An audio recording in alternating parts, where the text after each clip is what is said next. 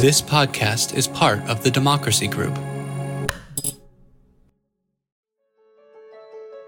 Relying on executive authority in issuing 400 executive actions on immigration, the Trump administration implemented policies on a wide range of immigration issues touching on everything from asylum to deportation policy, refugee resettlement, and admissions from certain majority Muslim countries. The number of migrant apprehensions at the U.S.-Mexico border rose in fiscal year 2019 to its highest annual level in 12 years. Most of those apprehended were from the Northern Triangle countries of El Salvador, Guatemala, and Honduras, which have struggled with violence and a lack of economic opportunities. The sharp rise in Central American families seeking asylum led to what Customs and Border Patrol called a humanitarian and national security border crisis. In response, the Trump administration made far-reaching changes to asylum procedures to discourage migrants from entering the United States along the southwest border. On top of that, the COVID-19 pandemic disrupted virtually every aspect of the immigration system and left millions of immigrants and their families out of legislative relief and left many people struggling to stay afloat in a time of economic uncertainty. The Biden campaign listed a number of immigration-related priorities that his presidency would tackle if elected. Most of these could be accomplished through executive orders, regulations, and changes to policies and procedures rather than requiring new legislation or legislative changes. His list included ending the detrimental asylum and border exclusion policies, reinstating DACA programs, withdrawing from the public charge rule, replacing prolonged detention with effective and less restrictive alternatives, protecting temporary protected status, and deferred enforcement departure holders from being returned to countries that are unsafe, raising the annual refugee admissions numbers, rescinding the Muslim travel bans, and streamlining and improving the naturalization process. Welcome to Democracy Matters. I'm Kara Ongwele, and I'm Associate Director at JMU Civic. My name is Abe Goldberg, and I am the Director of JMU Civic. And co-hosting this episode with us today is our Woodson Martin Democracy Fellow, Diego Salinas. In this episode, we talk with Aaron Reichlin-Melnick, Policy Counsel at the American Immigration Council, about immigration law and policy and what to expect under the Biden administration. Enjoy the episode. Thank you so much for joining us today, Aaron. I wonder if you can start by speaking to how the pandemic has left immigrants particularly vulnerable. Sure, and thank you so much for having me. So I would say that when it comes to COVID-19 and immigration, the entire system has been disrupted, not just for those who lack documented status, but also for legal immigrants in the United States on a wide variety of visas, as well as those even in mixed status families where there are U.S. citizens and those who are undocumented in the same household. We saw this most obviously in many ways with the fact that many millions of mixed status families were left out of congressional relief in the first round of stimulus payments. And so that meant that if you were filing taxes jointly with somebody who has an ITIN, an independent taxpayer identification number, which is a way that many undocumented immigrants pay taxes, you were left out of the stimulus and you wouldn't receive your check even if you were a U.S. citizen yourself. And so Congress in many ways has left out undocumented immigrants and their families from protection. And that's just one minor way in which COVID-19 has made it more difficult for those in the United States who are immigrants to thrive and to survive during the pandemic. But the other bigger problems are in many ways that the immigration system has somewhat shut down. Overseas consulates remain closed, which means those people who need to go to consulates to get their visas renewed or who need to come to the United States in the first place are having enormous difficulties doing so. And inside the United States, U.S. Citizenship and Immigration Services, which processes immigration benefits, has been largely shuttered for months. And while USCIS is now coming back in December and more offices have reopened, naturalization backlogs are starting to be cleared, there are still delays and backlogs rippling through the system, which have meant a lot of uncertainty for people, especially when it comes to renewing their status.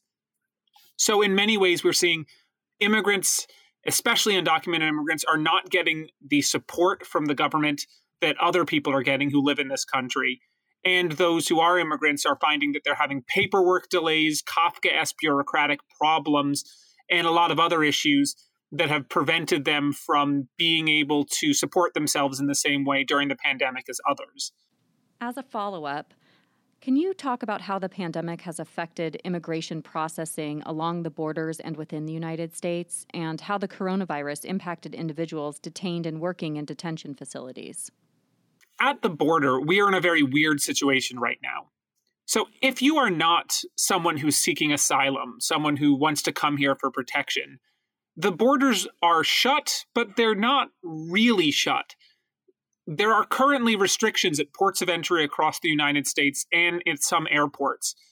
But those restrictions still allow, at ports of entry across the borders, 250,000 people to enter the United States every single day. And thousands more people fly in from international destinations. And in all of those circumstances, those hundreds of thousands of people do not get a single coronavirus screening. And in fact, they have abandoned earlier in the summer temperature screening at airports for people flying in from abroad. But if you're seeking asylum, if you're seeking protection, the Trump administration has declared that refugees are the most dangerous threat possible to the United States and have banned all refugees from arriving in the United States and seeking protection through the use of a public health law that does not give them that authority, to be clear, but which they have invoked to block all refugees arriving at the U.S.-Mexico border and immediately turn them around and send them to either Mexico or deport them to their home countries where they may be persecuted. Now, inside the United States, those who are in ICE detention are also facing dire straits. There have been more than 7,000 people who have tested positive for COVID in ICE detention, and at least 8 deaths due to contracting COVID in an ICE detention center. That number, however, is likely low because once somebody has been released from ICE custody, we don't know what happened to them.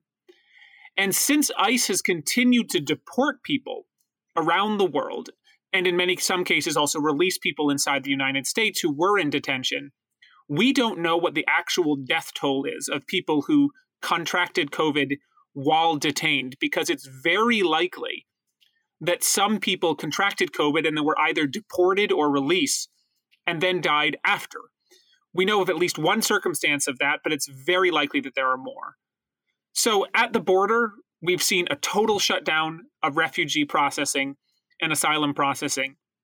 And inside the United States, we're seeing a lot of harm done by people who remain locked in ICE detention centers, who are either contracting COVID or in many circumstances have been forced into solitary confinement due to what they call cohorting practices. When one person contracts COVID, they actually lock dozens of other people into solitary confinement for days on end so as to supposedly not spread the virus. Aaron, can you speak to which immigration-related policies you think should be prioritized, and how will they impact the individuals to whom they apply? Quite a lot of what the Trump administration did was done via executive action, which means that a new president can come in and reverse it. But when Biden takes office, there's going to be a huge amount of things that he can do on day one and in the days following that.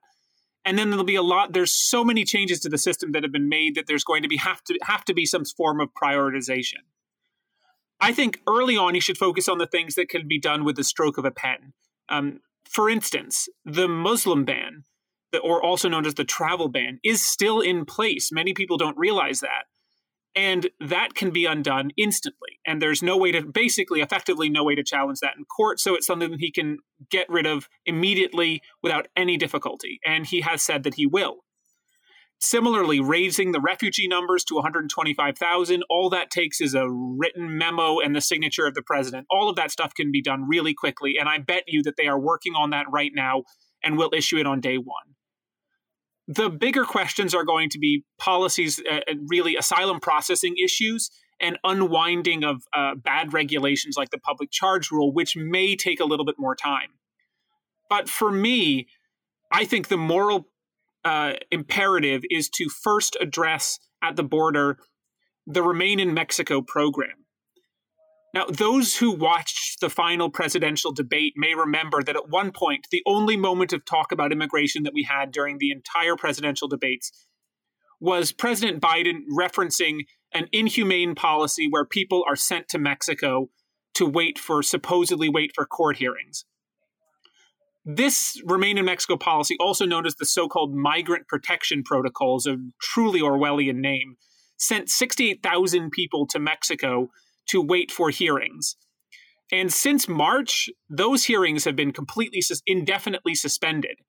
So there are now people who have been waiting for a year and a half in Mexico, waiting for hearings that effectively may never come under this administration. And at this point, there are probably only about 10,000 of those people who are still waiting in Mexico. Thousands of them have given up their cases and gone home because they knew that under this administration, they would never be allowed in. So as a result, there's probably about 10,000 people who are south of the border who are desperately waiting and who have been waiting for months or years just for a chance to have a court hearing where they can seek asylum.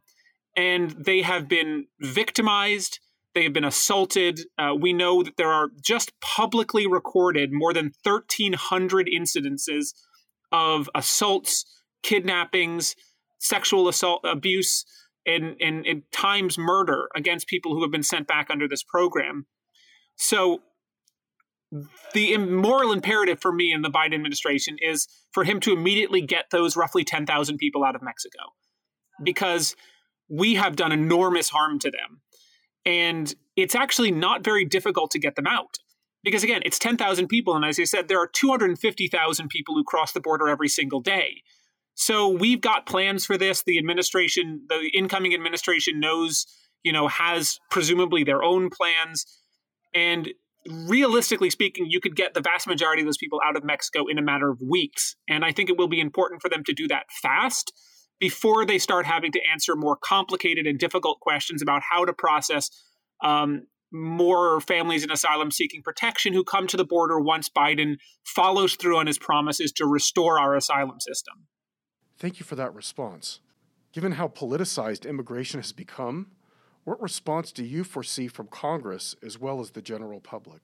So I am actually quite optimistic about how the public will respond to these, because what we saw in the last 4 years of the Trump administration is a huge backlash to anti-immigrant policies. Across every single metric and every single poll, support for immigrants and immigration has gone up in the last 4 years. It's gone up among Biden supporters, and it's even gone up again among Trump supporters. And the cruelty that the Trump administration showed to people at the border has really backfired. Over the so-called border crisis in late 2018 to early 2019, Gallup had two polls, one in late 2018 and one in June 2019. Support for accepting Central American refugees actually grew during the so-called crisis because Americans looked at the border, they saw the destruction and devastation that was being caused there, the families locked in cages, the sheer humanitarian catastrophe that was occurring, and that actually made more people supportive of accepting Central American refugees. Americans just want to know that there is an orderly process in place. And the Trump administration spent the last 4 years destroying any orderly process because they thrived off the perception of chaos as a way to crack down. So long as the Biden administration can present border processing as orderly and not the sort of utter chaos that it was a year and a half or 2 years ago, I think the American people will actually approve of it. Though this is, of course, before the Fox News machine and others go into place declaring that, our borders are being overrun, which is, I think, a real fear for everybody. But they're going to do that no matter what happens. We could have the world's most humane and sensible processing system at the border, and Fox News would still be declaring that, immigrants are coming to kill your children. Anecdotally, Aaron, at James Madison University, our students really represent different positions across the political spectrum. And I've seen with our students, some more liberal, some more conservative, that do seem to align on this idea that we need an orderly process at the border. And so I'm seeing that with many of the students that we interact with. So thank you for sharing about the broader numbers with us. Yeah, it's actually fascinating, the Gallup polls. When Gallup polled in October 2018, there was a plus 8% support for admitting Central American refugees. And then when they polled again the next year in 2019, after the so-called border crisis had started to abate, there was a plus 18% support for accepting Central American refugees.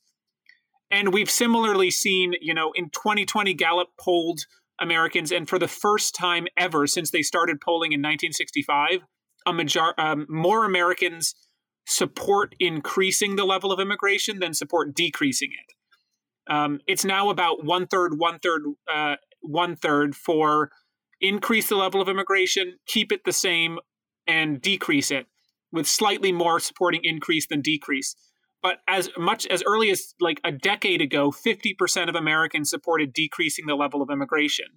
So to get to a point where there are more Americans saying increase it than decrease it, it's a real sign that sentiment has shifted. And I think what the Biden administration needs to do is seize on that sentiment and recognize that now is the time to push forward on more humanitarian policies and embracing the immigrant population rather than the last 4 years of attacking them.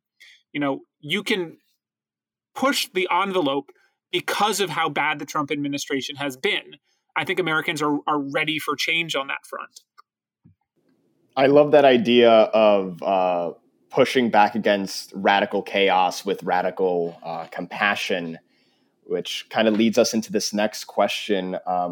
A ruling issued by U.S. District Court Judge Emmett Sullivan in November prohibits the Trump administration from using a pandemic-era emergency border policy to expel minors who are apprehended without their parents or legal guardians. The administration, however, recently conceded the U.S. border officials have expelled at least 66 unaccompanied migrant children without a court hearing or asylum interview.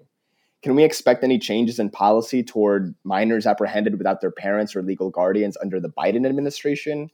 And what might such policies look like? To provide some further context for that number, that 66 is the number of children who were expelled from the border after Judge Sullivan issued his order, so in direct violation of a court order. Now, at least 30 of those were on a flight, were physically on the plane, and I think the plane may have taken off about 5 minutes before the order was issued, or certainly ICE has said that they became aware of the court order while the plane was already in the air. When it landed in Guatemala, an ICE lawyer supposedly wrote to the agency and said, don't let them off the plane, but the email had allegedly not gotten to them in time. And so rather than go back and try to get them back on the plane and bring them back, they just accepted the fact that they had deported them in violation of the court order. But so that's just the ones who were deported after the court order. Before the court order, there were about over 10,000 unaccompanied children were expelled under this border policy invoking public health law. And the public health law, by the way, does not give them the authority to do that, which is why the court ordered them to block it. It's a public health law that was basically enacted in the late 19th century. And every person to look at it suggests that what it really allows the government to do is to quarantine people. It doesn't allow them to deport people. And in fact, under their authority, they could actually deport U.S. citizens under this law if they wanted to. And they are just saying that as a matter of policy, they don't intend to. But that's how absurd their interpretation of this public health law is, that they say there's a law that's been on the books for 100 years that they have newly discovered has the enormous power to deport U.S. citizens. And as you can imagine, every court that's looked at that, even courts that have Trump-appointed judges had looked at the policy, have gone, of course you can't do that. That's not what the law is. So setting that aside, the fact that they've essentially invented a brand new way to deport anyone they feel like in the name of COVID that has now been blocked partially in court for unaccompanied children. The reality is that we need to find a way to process people at the border safely because of COVID. And unfortunately, the Trump administration has spent the last 10 months tripling down on this policy of expelling people and deporting them rather than processing them safely. That means that when Biden takes office in January 21st, all of the infrastructure that could have been put into place over the last 10 months to process people safely will not be there. So he will inherit a border that has spent the last 10 months sticking their fingers in their ears and basically saying we can deport our way out of this rather than find any way to process people safely. So in the first couple of months, it's going to be really important to surge resources to the border. PPE, but potentially the new processing centers that could be set up to process people safely, maybe find a way to get the vaccine to frontline border officials who may encounter more people and be put into higher risk as a result of that, and find a way to do this thing safely. But at the same time, we also have to take a step back and look at what public health experts say. Again, I want to go back to that 250,000 people enter the border every single day number I gave earlier. Because realistically, what we're actually talking about is maybe a few hundred refugees a day across the entire border. And should numbers go up, maybe about 1,000, maybe 2,000 refugees a day, which is not where we are right now, but where we could be next spring.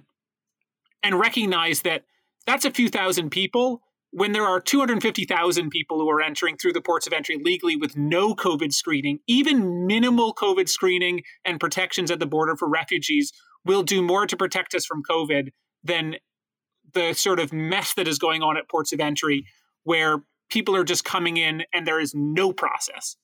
So we have to take a step back and recognize refugees are not a threat. A few thousand people coming in, some of whom may have COVID, is less of a danger to the United States than 250,000 people entering legally every single day and people flying in from around the world. And we have to recognize that these are issues of proportionality here.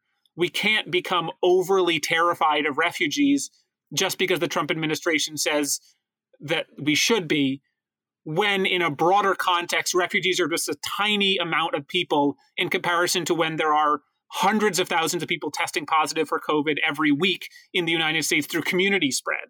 Yeah, I just kind of wanted to ask a small follow-up concerning the 66 unaccompanied migrant children who were deported kind of at the same time, like you mentioned, that court ruling came out. You know, I'm assuming these people are 17 and under. Does ICE just leave them at the airport? Is there anyone there to receive them? You know, I was wondering if you can shed some light on what happens after they get off that ICE plane. Yeah. So the ones most of them are being sent to Central American countries because that's where most come from. There are Mexican unaccompanied children who, under a quirk of law, would normally be able to be deported rapidly. If they're Mexican, they are literally just being walked to a bridge over the Rio Grande and shoved on the other side and said, good luck. If they are, Guatemalan, Salvadoran, or Honduran, they're being put on the plane. Some of them are as young as, 10 or 12. Most of them are teenagers, but there are some who are very young. They're supposedly, of the 10,000 or so children who've been expelled under this policy, likely that hundreds of them are not even teenagers yet.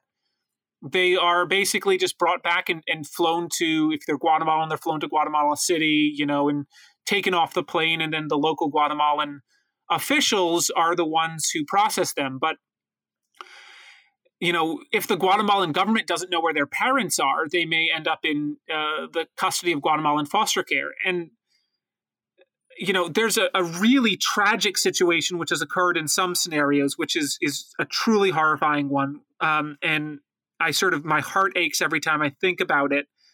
There are some parents in this, what I mentioned before, this Remain in Mexico program, who have given up hope for themselves and were at the Mexico border and sent their children across the river or across the border in the hopes that the U.S. would treat them better because they were unaccompanied children than if they came as a family, because they'd given up their hope for themselves and thought maybe my child can have a better life.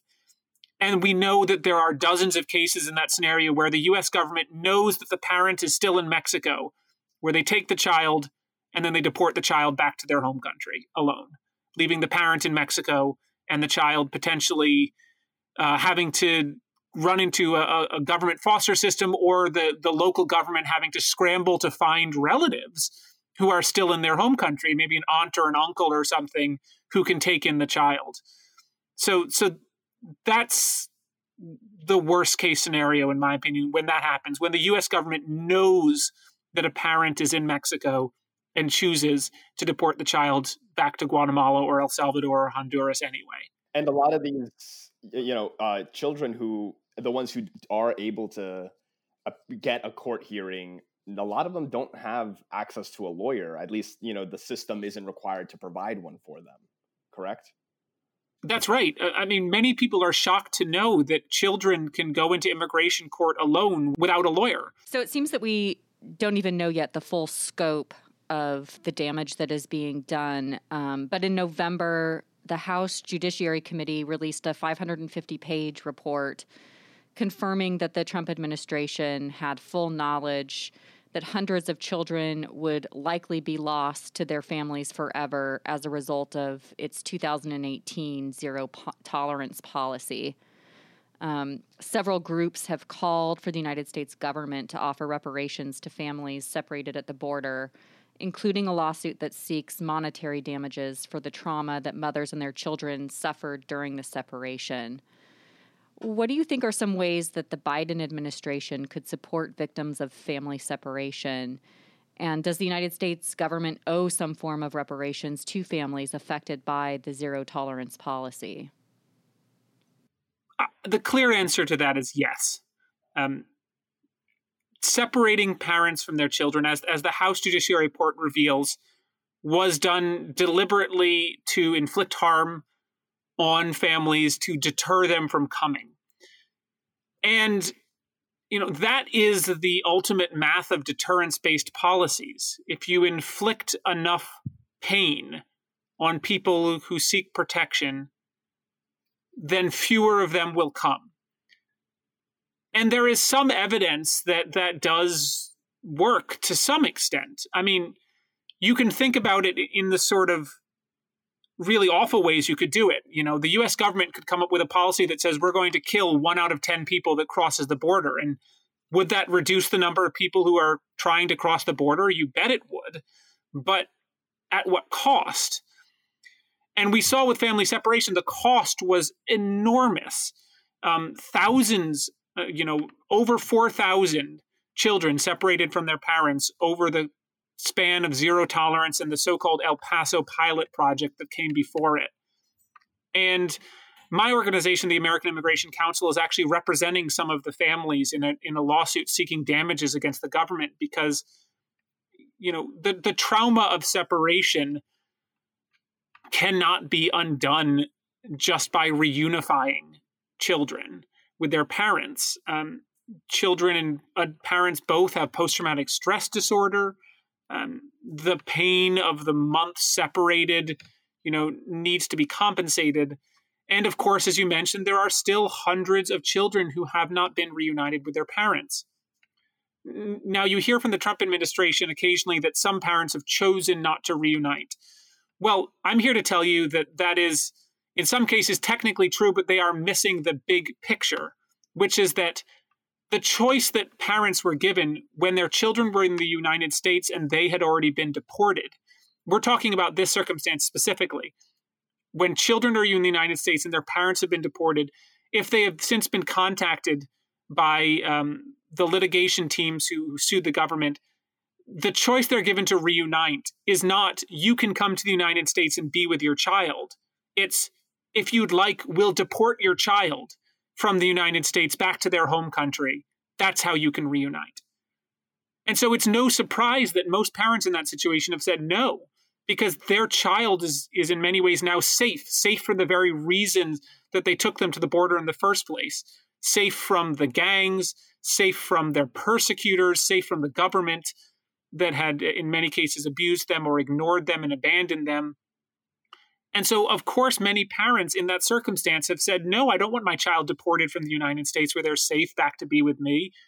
They want to come join their parents in the United States. And so what the Biden administration needs to do is promise more than just pouring resources into finding the remaining parents who haven't been located. It's to promise that any parent who is back in their home country, who is deported without their child, be allowed to come back to the United States, have a second try at seeking asylum, and be reunited. And if it were up to me, it would be more than just a second try at asylum. I think we give people in court punitive damages. If you inflict enough harm on people, then you punish the person who inflicted the harm, and you try to make the person who was harmed whole. So I think that there should be a form of legal status given to separated parents. If we took your child away from you, the very least we could do is give you a green card, right? That would be the best way to make the parents whole. Bring them back to the United States to be with their children if the children are still here, and then give them some form of permanent legal status as recompense for the enormous harm done to both parent and child. Thank you for that response, Aaron. President-elect Biden pledged a 100-day moratorium on deportations while on the campaign trail. What is the power of the executive branch to halt deportations? And I'm curious, is there any reason the moratorium couldn't be expanded indefinitely? The 100-day deportation moratorium is certainly legal. The executive branch has what's known as prosecutorial discretion authority. For the same reason that local sheriffs and local police departments can choose not to arrest people for low-level marijuana misdemeanors, something that we've seen many prosecutors and local police do across the nation in recent years, the Biden administration can direct ICE not to deport anyone for 100 days. Now, going beyond that and extending some form of additional status to the 11 billion by executive order, some of that may be possible. There are sort of ways to do it under existing authorities, but importantly, what there isn't an authority to do is provide permanent legal status. Only Congress can give people a permanent path to legal residency, though Biden could take some executive actions which would make people who are currently undocumented eligible for some forms of relief that they would otherwise not be eligible for. But that's certainly not everybody. And so I think when we'll see this 100-day deportation moratorium, we'll give the administration some time to roll back the worst of the policies, to reevaluate people's cases, to take a hard look at all the damage that was done under the Trump administration and start restoring some discretion and fairness and justice to the system. But at the end of the day, the immigration system is fundamentally flawed. We've seen over the last 4 years that we need a new paradigm and a new way of moving forward, and that is going to take Congress. So I strongly encourage the Biden administration to be inventive in protecting immigrants as the Trump administration was inventive in attacking immigrants. But just as Trump couldn't actually do permanent damage to the system without Congress, Biden will not be able to do any permanent improvements without Congress. And we could find ourselves back in a similar situation 4 or 8 years from now, should a new administration take over and want to restore the anti-immigrant policies of the Trump administration. Immigration moderates caution about undoing Trump's restrictions too quickly, fearing a new surge of migrants at the border. Are worries about a migrant surge backed up by the data? And what's the Biden administration's plan to address the backlog of pending asylum cases that have accumulated during the Trump administration? Right now, the data does not support the idea that there is a pending surge of migrants arriving at the border. And it simply doesn't. We know for a fact that there are fewer families and children coming to our border in November of this year than came to the border in this 5 Novembers previously. So this November was the lowest in 6 years for families and children coming to the border. Now, does that mean that next year when the Biden administration takes over, there may actually be a new group of people who start coming to the border once it reopens in many ways? It's quite possible. And given the sort of devastated circumstances Central America is finding itself right now, especially with the COVID pandemic and being hit by 2 hurricanes in a row, Hurricane Eta and Hurricane Iota, there's a lot of devastated communities in Central America where many people may find that going to the border and seeking protection or trying to come here in some ways is their only way to survive. So we should expect probably that there will be more people who come next year. We're certainly not seeing, despite what the government is trying to make you think, any evidence that that's already started happening. Mark Morgan, the head of Customs and Border Protection, has been going on a propaganda tour lately trying to claim that rising border numbers show that there's been a Biden effect of more people seeking more people coming to the border. That's hogwash. There's no evidence of it. And in fact, the rising border numbers right now are because of the administration's own pandemic policies, which have allowed single adults, primarily single Mexican adults, to cross the border, be apprehended, be turned around and sent back to Mexico within a couple of hours, and then try again the next day. So you're seeing right now basically what we saw in the 90s with a lot of single Mexican adults crossing 2, 3, 4 times, being caught every time, and then maybe making it through on a 5th time. And that's why border numbers are going up right now, not because of families and children seeking protection. So just to clarify, you're saying that some of the data reflects not too many individuals but rather one individual attempting multiple times, and that counts towards the number that is being presented. Yes. In October of this year, 40% of all people apprehended at the border had been caught more than once this year. And that's the highest number it's been in decades. To give an example, in 2018, it was below 10%.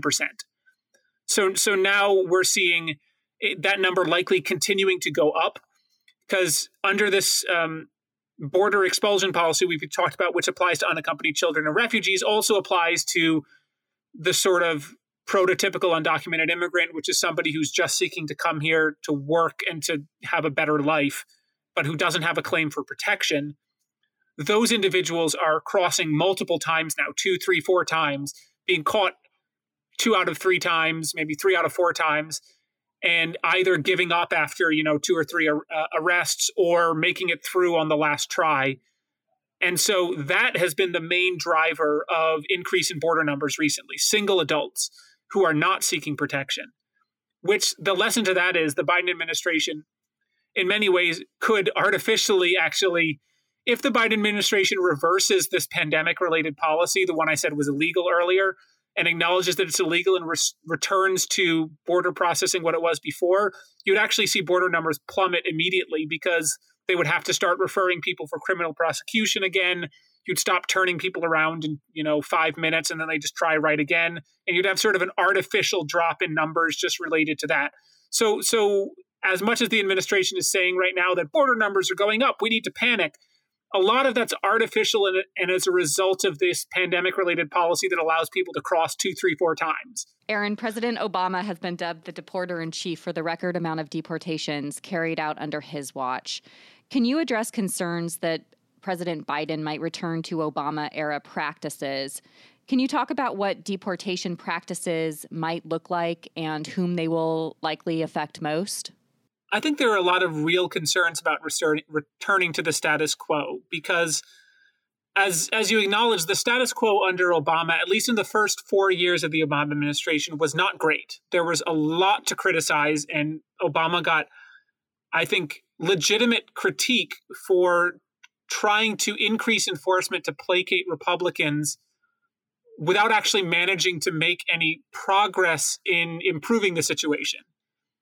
Then you saw in 2012, with the creation of DACA and a shift to new enforcement priorities, what Obama called felons, not families, there was a change and deportation numbers plummeted after 2012. But the problem is that felons not families still got a lot of people who are in families. Just because somebody has a criminal record doesn't mean that they don't have a family. And I used to, in New York, for 2 years, I represented immigrants in immigration court, working for the Legal Aid Society. And most of my clients had felonies or misdemeanors or convictions. And many of them had been in the country for 15, 20, 30 years, had jobs, had families, had started small businesses, and the government was seeking to banish them from this country, the country that they'd made their home, just because they had a criminal record. Now, I would really like to see the new administration move even further away from this policy of criminalizing immigrant communities towards adopting a more humane system that takes into account more than just whether or not somebody has a criminal record. We've seen the criminal justice movement push this way a lot in recent years, and it's gotten a lot of success. And I am very heartened by the fact that on the campaign trail, Biden seemed to acknowledge that the Obama-era immigration policies, which in the first years really focused on enforcement, just not only did they not work, but they were inhumane and they weren't the right idea. And so when I look at the Biden platform, what he has promised to do and what his surrogates have said he is going to do, it is the most progressive platform on immigration we've had in generations. If he even follows through on half of it, it will be progress. But I think that no one's going to stop and let him sort of rest on his laurels and return to the Obama-era policies, because the last 4 years have shown us that status quo was itself also untenable. There wasn't any major progress done, only temporary progress, and we really need to shift the system towards a better one. And one easy way that this could be done is committing to vastly reduce immigration detention and ICE detention. Studies have consistently shown that immigrants show up to court, and if you provide them case management alternatives, the opportunities to be in compliance, they will take advantage of them and they'll show up to their court hearings. And when they accept that the process that they've been put through is a fair one, they're more likely to accept the consequences and turn themselves in for deportation. But we also have to recognize that the law itself is so overly punitive. A person with a green card can be deported for being caught with a joint. That blows a lot of people's minds when I tell them that.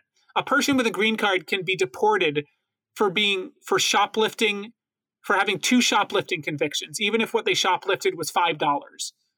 So $10 worth of shoplifting over 2, that may occur, one 10 years in the past and one, in the present. Those 2 shoplifting offenses over the span of 10 years can be enough to get somebody with a green card deported. So we need to address our punitive, harsh anti-immigrant laws that criminalize communities of color. And we also need to move past the Obama-era felons, not families ideas towards one that takes into account a whole person and not just what their criminal record says. Aaron, thank you. We have a final question that we ask all of our guests on Democracy Matters. And it's been an enlightening conversation with you to learn about what to expect under a Biden administration as it relates to immigration policy. I want to thank our good friend Woodson Martin, who recommended you for this conversation, because we've learned so much. And it seems like there's an incredible amount of work to do that is directly impacting the quality of life of so many people. Our final question, Aaron, what would you do to strengthen our democracy? What I would do to strengthen our democracy is help restore a sense that facts matter. I am in a place where I am right now because I believe firmly in the facts. I believe that in an objective reality, but also one that, all facts can be interpreted different ways by different people. But we have to at least have some core factual understanding of what's happening. And I think the best example of that I gave is this rising border numbers issue. you can look at the numbers and say, wow, number go up, that means we have surge, or you can look at it and say, here's the root causes of this, here's what we're addressing, here's what's actually happening. And over the last 4 years, we've seen government agencies repeatedly misrepresent data, at times outright lie, attack courts, attack good faith actors. And I think we can help restore our democracy by having a government apparatus that doesn't manipulate data, that acknowledges objective reality, and that accepts criticism in a way that doesn't seem like it's being attacked unfairly. It's possible to disagree. If you're a government official, it's possible to disagree with your critics while still acknowledging that they make good points and that you just have a different policy perspective. And the last 4 years have been a series of the exact opposite of government officials repeating propaganda, attacking their critics as having bad faith and wanting to undermine the United States, and really distorting reality. And so I hope that in the next 4 years, the Biden administration thinks very carefully about government communication and accepting criticism without blowing up and accusing the other side of bad faith. And I hope that that will help restore our democracy and move us to a situation away from the last 4 years where we have in some ways been on the brink. Aaron Reichlin-Melnick is Policy Counsel at the American Immigration Council. Thank you so much for joining us on Democracy Matters.